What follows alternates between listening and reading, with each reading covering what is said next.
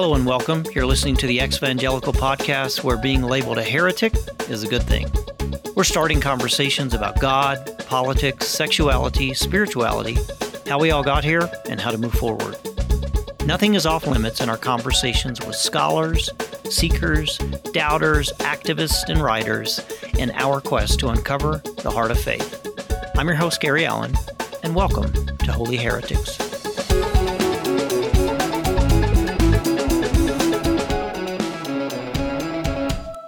Welcome to Season 2 of the Holy Heretics Podcast. I'm your host, Gary Allen, and I'm incredibly excited to kick off a new season, a new direction for the show.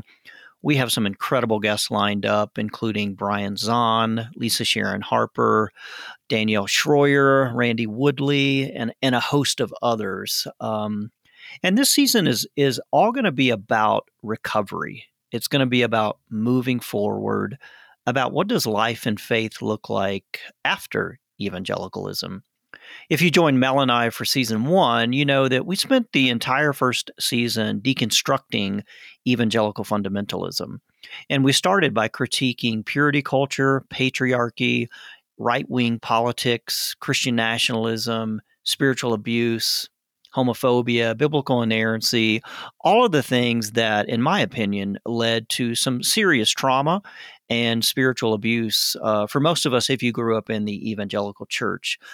And as we move forward into Season 2, we're going to build from that foundation by making the next logical step, which is twofold, as I said. First, we're going to recover from evangelicalism, because I do think that there is a stage that all of us need to pause and simply heal, be restored, and recover.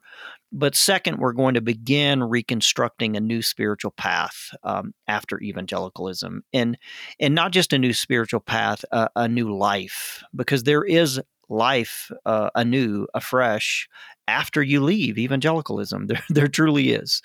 But before we do that, I want to pause and share some personal news and honestly, some sad news.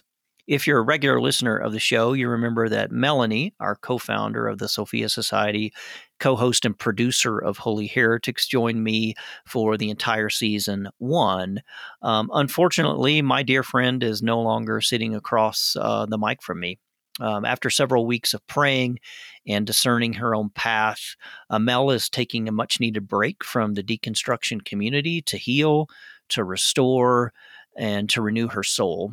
And I will say that living out your faith deconstruction in real time in public, while also absorbing all the pain and the trauma from others in this same space, can really be draining and honestly just exhausting. And so I'm proud of Melanie for taking the necessary steps to heal, to restore, to care for herself, and to step aside for a while. Because this isn't necessarily an easy place to be when you're deconstructing faith yourself. So, Mel, I know you're listening, and I hope you know how much you will be missed. And I hope you know just how much of an honor it has been to go on this journey with you, to start the Sophia Society together, to cut our teeth on this podcast. And I hope you know you are always welcome back in this space with us. So love you and miss you. So as I said, this season of Holy Heretics is all about recovery and reconstruction. Recovering first from the trauma, from the suffering, the pain, even the learned helplessness of conservative American evangelicalism. And if you've ever been a part of a recovery program, whether it be recovering from addiction or from trauma, you know that it's all about healing the underlying conditions that led to the suffering in the first place. And in a way, leaving Christian fundamentalism truly is a bit like recovering from an addiction or healing from trauma. It's going to take a long time to peel back the layers of resentment, the habits, the conditioned behaviors that honestly no longer serve any of us well, in order to move forward into your own spiritual awakening. So this path of recovery that we're going to introduce today is going to be a slow process, step by step, as you begin to move toward liberation and move toward freedom. And when you start out, your heart is probably filled, like mine, with a lot of resentment. It's polluted with anger and rage and fear. And what deconstruction does is it actually allows for the space to heal all of those places in your heart and your soul so you can move forward. To fully recover from evangelicalism, we must first accept that we've been in a great deal of pain for a long time, and that pain is actually not only affected us, it's affected others. And I hope that all of us will commit to a complete renunciation of our past lives of faith, of those past communities. And no matter how familiar it feels to go back, no matter all the voices from your friends and family inviting you back into those spaces, inviting you back into those places, we just can't ever return. We can't ever return because those places weren't safe in the first place. And addicts understand this. Addicts understand that if they are going to recover from their heroin addiction or from alcoholism or from sex addiction, they must completely renounce and disrupt and disorient all the people and the places and the things that led them down the road of addiction. And I think the same is true for faith deconstruction. And I don't want to overstate this, but I do think that all of us are going to need new friends. We're going to need new places, maybe a new church if you go back to church, a new community, new spiritual practices, and even new daily habits that allow you to carve out a new spiritual path, allow you to find freedom, allow you to find liberation. And it's not simply enough to just kind of sweep the house clean and renounce everything. At some point, we have to start putting something else there in its place. And so what is the spiritual path that you're going to pursue? Where are you going to go from here? Where is your heart leading you? Most of us began deconstructing evangelicalism with just one goal in mind. It was to end the suffering that has been plaguing us for years. And if we're honest, we need to admit that evangelicalism, especially in America these days, is a dominator religion. It seeks to control everything about you and honestly, even the culture at large. And this has caused incredible amount of suffering. And personally, whether that suffering was self-hatred or authoritarianism or the endless pursuit of certainty, or maybe even a fetish-like compulsion to control your own sexuality, even maybe the fear of eternal damnation, all of those things created internal, personal, and corporate suffering. And my guess is you joined the deconstruction community because you had enough wisdom to start seeking a new way. You had enough wisdom to just get out. So in many ways, you've already taken the first step toward your own personal awakening. That recovery has already begun. And as you begin that journey, I'd love for you to just pause and ask yourself a question, maybe a question that might come back up over the next several days. And that question is this: who were you before evangelical fundamentalism got to you? And how do you uncover that part of you that hasn't been traumatized by this dominator religion? To help answer that question, I want to suggest the 5 noble truths of deconstruction. And I hope that these noble truths will provide a pathway for healing, for recovery, for health, and eventually, if we get that far, toward reconciliation and reconstruction. And I think pausing to understand these 5 noble truths at least provides us the space to understand where we are today, where we are and where we want to go, and how do we get there. So the first noble truth of leaving evangelicalism is deconstruction is the public act of spiritual lament. Well, there's a lot there, so I'm gonna say it again. Deconstruction is the public act of spiritual lament. Well, what do I mean by that? Lament is really simply just the passionate and often public expression of grief and sorrow.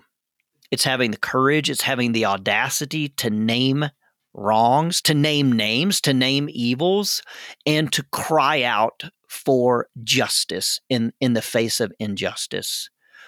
Lament is the ancestral cry of the ancient Israelites wailing in Egyptian captivity, asking, "How long, O Lord? How long do we have to bear the rod of our oppressors?" Old Testament scholar Walter Brueggemann says that 1/3 of the 150 Psalms are actually Psalms of lament, complaint, and protest. And these are Psalms of disorientation. There's Psalms that refuse to deny the language and power of lament, because without lament, we live in denial. Without lament, we can't move forward. Without lament, we can't heal. And so we cry out. We voice the pain. We voice the abuse. We say what was actually hurting us in the first place. And I think that's a critical step in your deconstruction process. But here's the weird thing. If and when you do this, whether it's on social media, whether it's to a family member, maybe it's whether to a former pastor, you are going to get pushback. Because when you cry out, when you expose evil, when you detail the layers of abuse that is evangelicalism, the status quo will push back. They will respond with, with a vengeance. They'll tell you to watch your tone, or you sound angry. And in so doing, they're not only tone policing, but they're also trying to control the narrative. They're trying to tell us how and when we get to voice our frustrations. It's a bit like the white moderate during segregation who went to MLK and said, okay, sure, maybe things aren't all that great for you guys, but can you not march that way? Can you not protest so loudly? Can you do that behind closed doors? Why? Because they wanted to control the narrative, and they actually wanted to maintain the status quo. But we refuse to give them power. We refuse to give them the power to silence us. So we lament, we cry out. Latasha Morrison, in her book, Be the Bridge, Pursuing God's Heart for Racial Reconciliation, writes, to lament means to express sorrow or regret. Lamenting something horrific that has taken place allows a deep connection to form between the person lamenting and the harm that was done. And that emotional connection is the first step in creating a pathway for healing and hope. So the first noble truth of life after evangelicalism is that deconstruction is the public act of spiritual lament. The second noble truth is deconstruction is the pursuit of truth. Deconstruction is the pursuit of truth. Now, I know that if you grew up in the apologetics movement, or if you were part of, any kind of worldview curriculum like I was, you know that the word truth has been hijacked as hell by right-wing evangelicals, right? So it's all about pursuing truth, speaking truth in love. So I just kind of repel personally a little bit when I hear the word truth, because I think it has been so it's just been so tainted for many of us. But have you ever paused to consider just how much of evangelical Christianity is actually built on a cascading foundation of lies? All of the lies that we were told that were true actually don't turn out to be so true. Alvin Boyd Kuhn, in his groundbreaking book, A Rebirth for Christianity, writes, Christianity has persistently claimed that it is the one true religion among all other faiths. Yet the sad fact is that more untruths have been promulgated in its name than by any other major religion in the civilized world. I mean, just let that sink in for a bit. And I don't say this to discredit Christianity at all. What I'm saying is that I think many of us have been given a secondhand religion that actually looks nothing like the founder of our faith in the first place. I mean, just stop and think about some of the core beliefs that you were given as a kid in the church that are actually not true. Original sin, biblical inerrancy, patriarchy, female submission, sola scriptura, six-day creation, eternal damnation, culture warring, purity culture, Islamophobia, homophobia. I could go on, but you can do the exercise yourself. So maybe over the next several days, just begin to process some of those truths that were handed down to you and determine if they're true or if they're actually based on lies. Because when we begin to deconstruct evangelicalism, we really do understand that we are pursuing truth no matter how hard it will be. Because truth is revolutionary and it is freeing. Jesus is, of course, claimed to say, you will know the truth and the truth will set you free. Maybe that's the reason why those in power routinely lie to us. So the second noble truth of life after evangelicalism, of recovering from evangelicalism, and I use those interchangeably, is deconstruction is the pursuit of truth. The third noble truth is deconstruction can end your spiritual suffering. Deconstruction can end your spiritual suffering. The foundation of our recovery from evangelicalism is a complete admission of the suffering that we've experienced and oftentimes caused through our involvement in Christian fundamentalism. And I will say that I think many of us came into this very innocently. We didn't even know we were being harmed. We didn't even know maybe that we were harming others in the process. But evangelicalism really does cause suffering. Scientist Kristen Hovitz's research reveals just how dangerous it is, both physically, emotionally, and spiritually. Her studies have uncovered a new disorder called RTS, or religious trauma syndrome. And much like PTSD, RTS is proven to produce identity confusion, eating disorders, sleep disorders, depression, anxiety, even substance abuse. Hovitz claims, after so many years of church and church authorities providing the answers to all of life's questions, within an environment that condemns voicing doubts regarding matters of faith, the person who leaves often feels psychologically and mentally stunted and incapable of making life decisions. In a very real way, they must recreate their identities from scratch. This core uncertainty and brokenness forms the basis of RTS. Now, I have no idea if you have RTS. I think if that's something that you think you might have, I would encourage you to see a therapist or a counselor or talk to a friend if you're exhibiting some of these maladaptive coping mechanisms. But I do think it is very true that most of us who leave evangelical fundamentalism suddenly find ourselves not knowing who we are. There's a new identity that you're going to have to create because everything that you've known about God, about church, about family, about community, even about yourself has suddenly been pulled out from under you. And it's a difficult time to actually figure out, how do I recreate my identity post this issue? But I do want to go back to the whole notion of suffering and the idea that evangelicalism at its root causes suffering. I don't know what that suffering looked like for you. It could have been forced isolation. It could have been maybe a self-imposed persecution complex. It could have been the fear and terror of eternal damnation. It could have been, if you're a member of the LGBTQIA plus community, that you were kicked out of your home, that you were told you weren't welcome, that you were told that you had to renounce your sexuality, that you had to renounce who you were, who actually God made you to be in order to be accepted.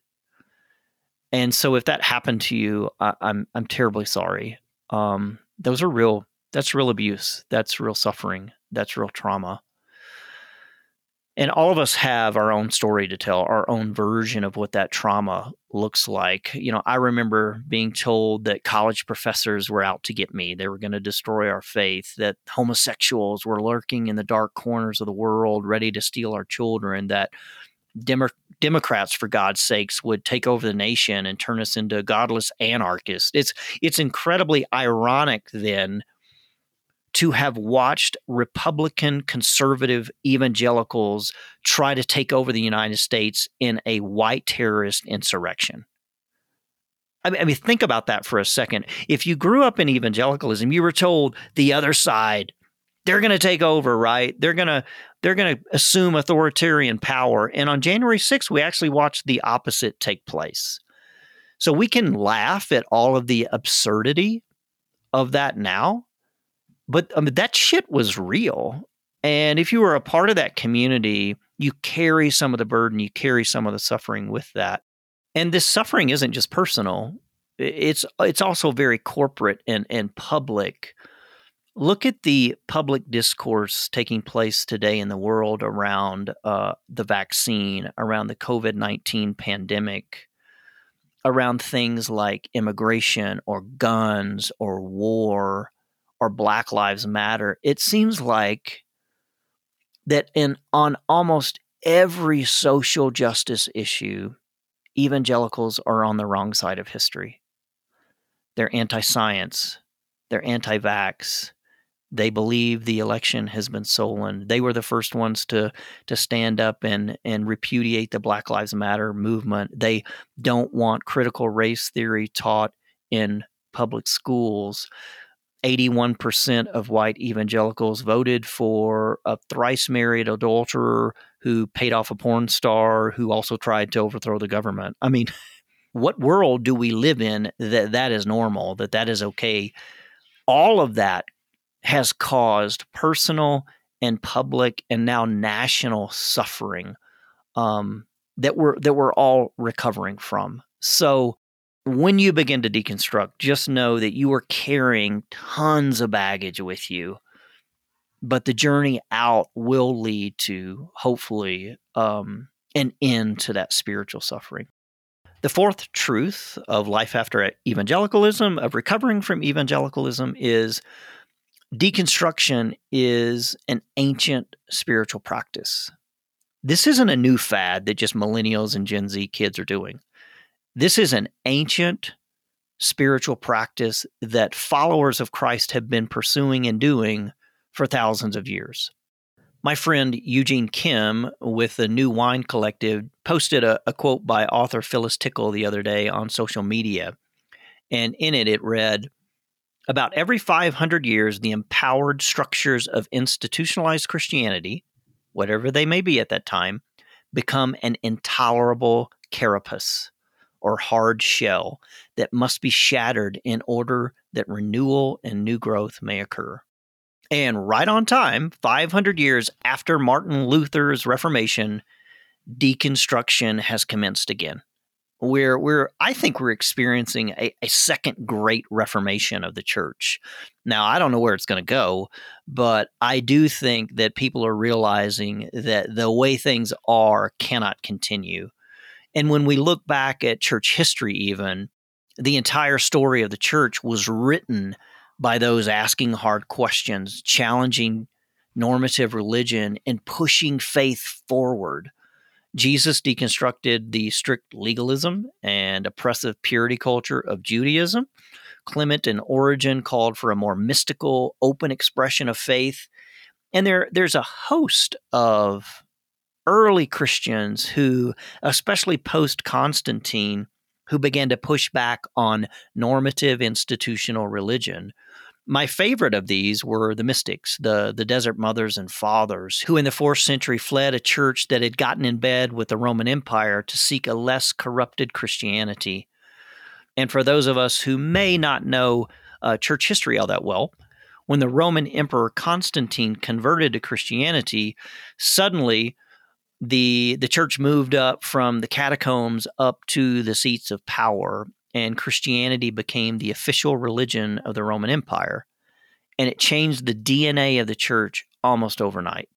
Once a subversive movement of social and political radicals and outcasts, Christians now became the rich, the powerful, the politically motivated, the ones who were trying to make Rome great again. I mean, it sounds kind of familiar, right?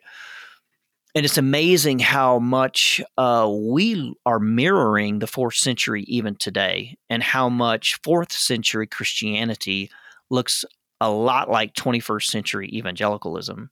The early followers of Christ were known as being peaceful, non-aggressive. They lived on the margins of society for 300 years. And now they suddenly find themselves bearing arms for the emperor, storming the seats of power. And the persecuted became the persecutors. The cross, once a symbol of torture and shame, became the imperial icon of conquest. So that was the stage that was set for the first deconstructionists.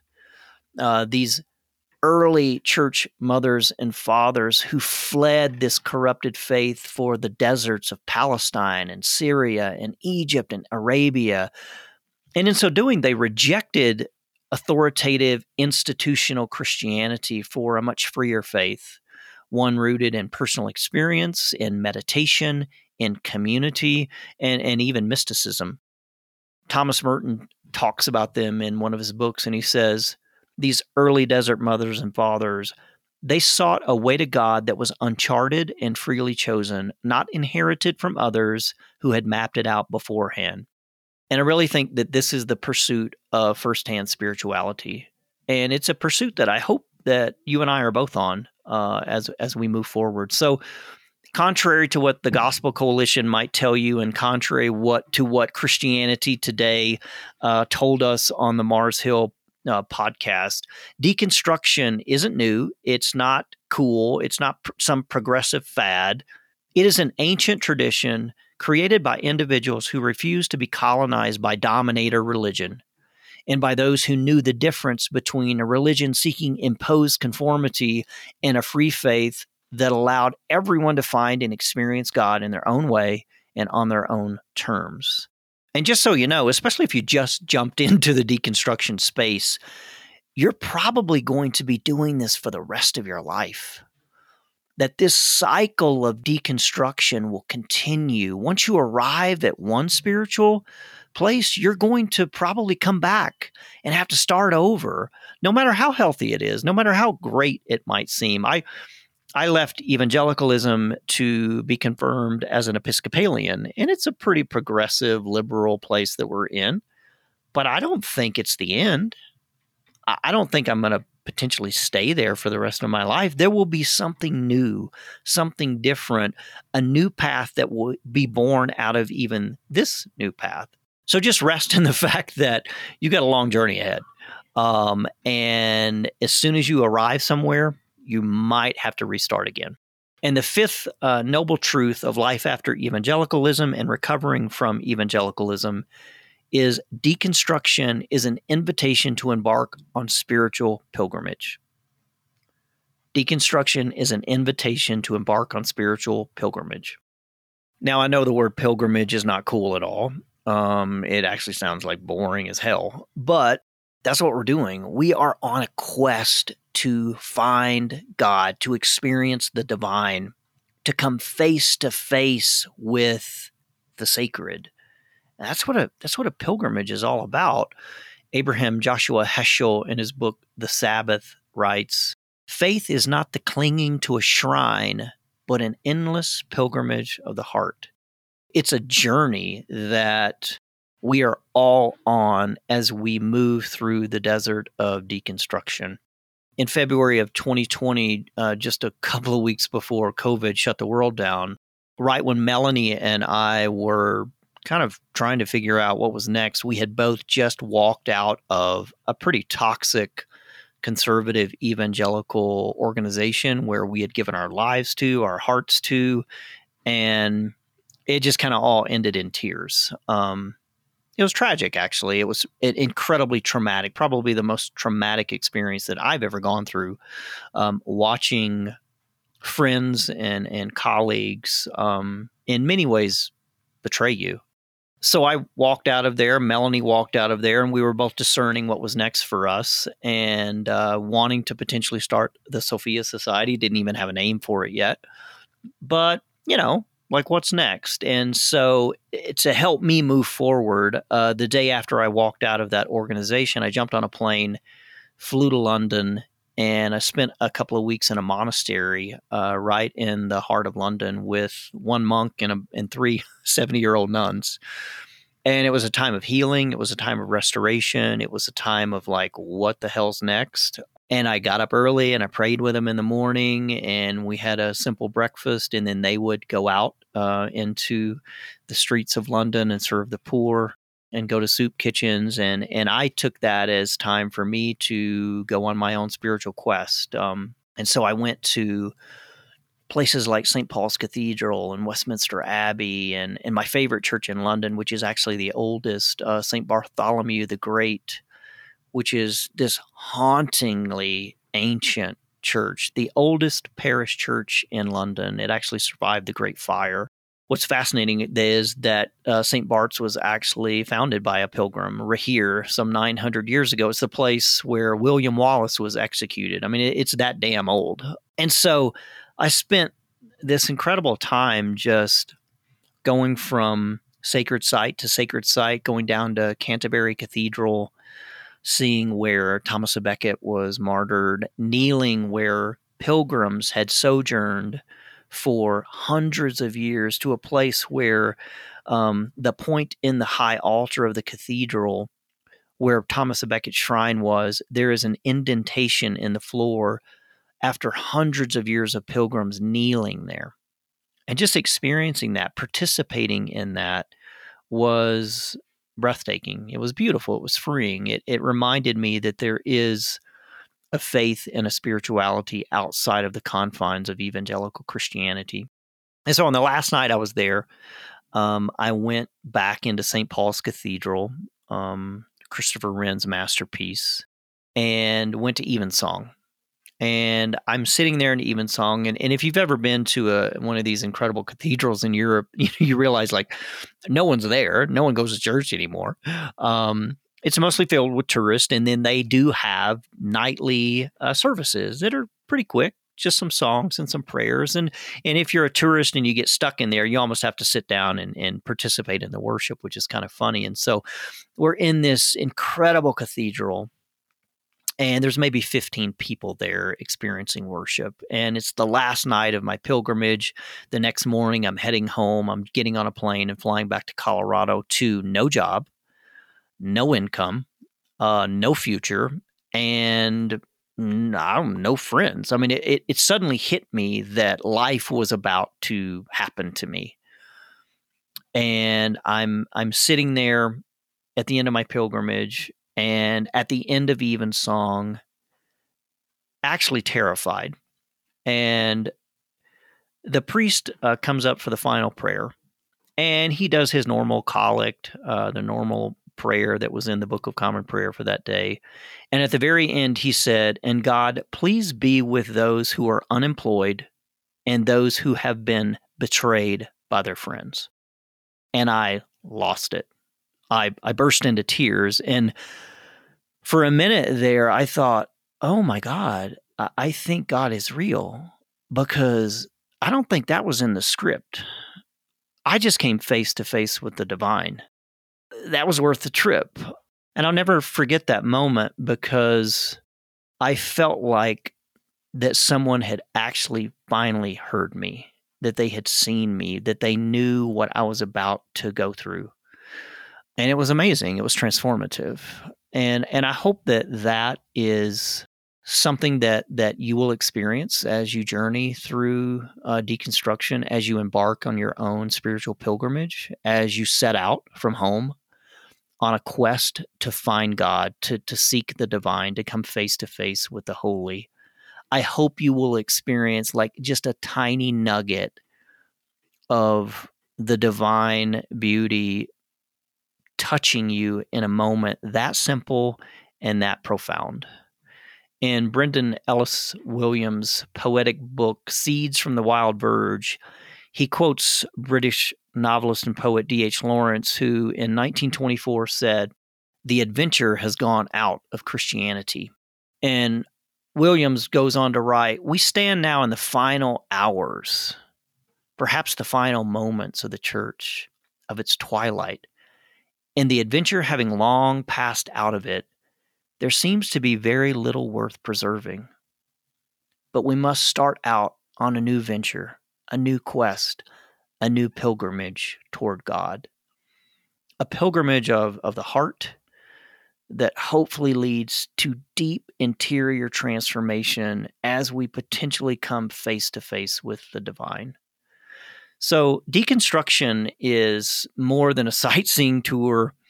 It's more than a journey out into the unknown. It is a quest to encounter God. And in many ways, it's our quest to go back to God in the first place. Thomas Aquinas in the 13th century wrote, "The whole life of man is a return journey to God. We came from God, and we must go back to God.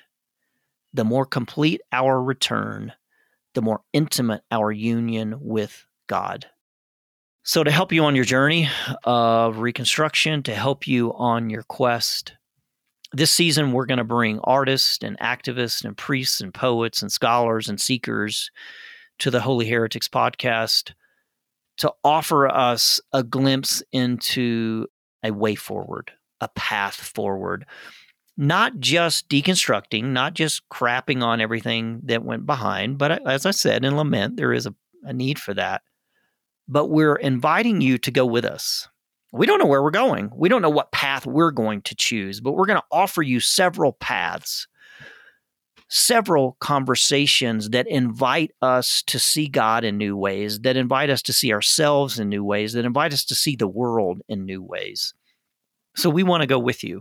We want to be sojourners with you in your journey back to God, free from dogma, free from certitude, free from fundamentalism. So as we move into season 2, I want to leave you with an excerpt from a poem from my favorite modern poet, Mary Oliver. And this is taken from her poem, The Journey. And may it nourish you, may it give you peace, and may it give you comfort as you set out on your own quest. As she writes, "You knew what you had to do, though the wind pried with its stiff fingers at the very foundations, though their melancholy was terrible. It was already late enough, and a wild night, and the road full of fallen branches and stones. But little by little, as you left their voices behind, the stars began to burn through the sheets of clouds. And there was a new voice, which you slowly recognized as your own, that kept you company as you strode deeper and deeper into the world, determined to do the only thing you could do, determined to save the only life you could save." Thanks for joining us on this journey. It's incredible to be with you and incredible to share this sacred space with you. Look forward to several conversations as we embark on our own quest to find God. This episode was produced by the Sophia Society. Music is by Faith and Foxholes.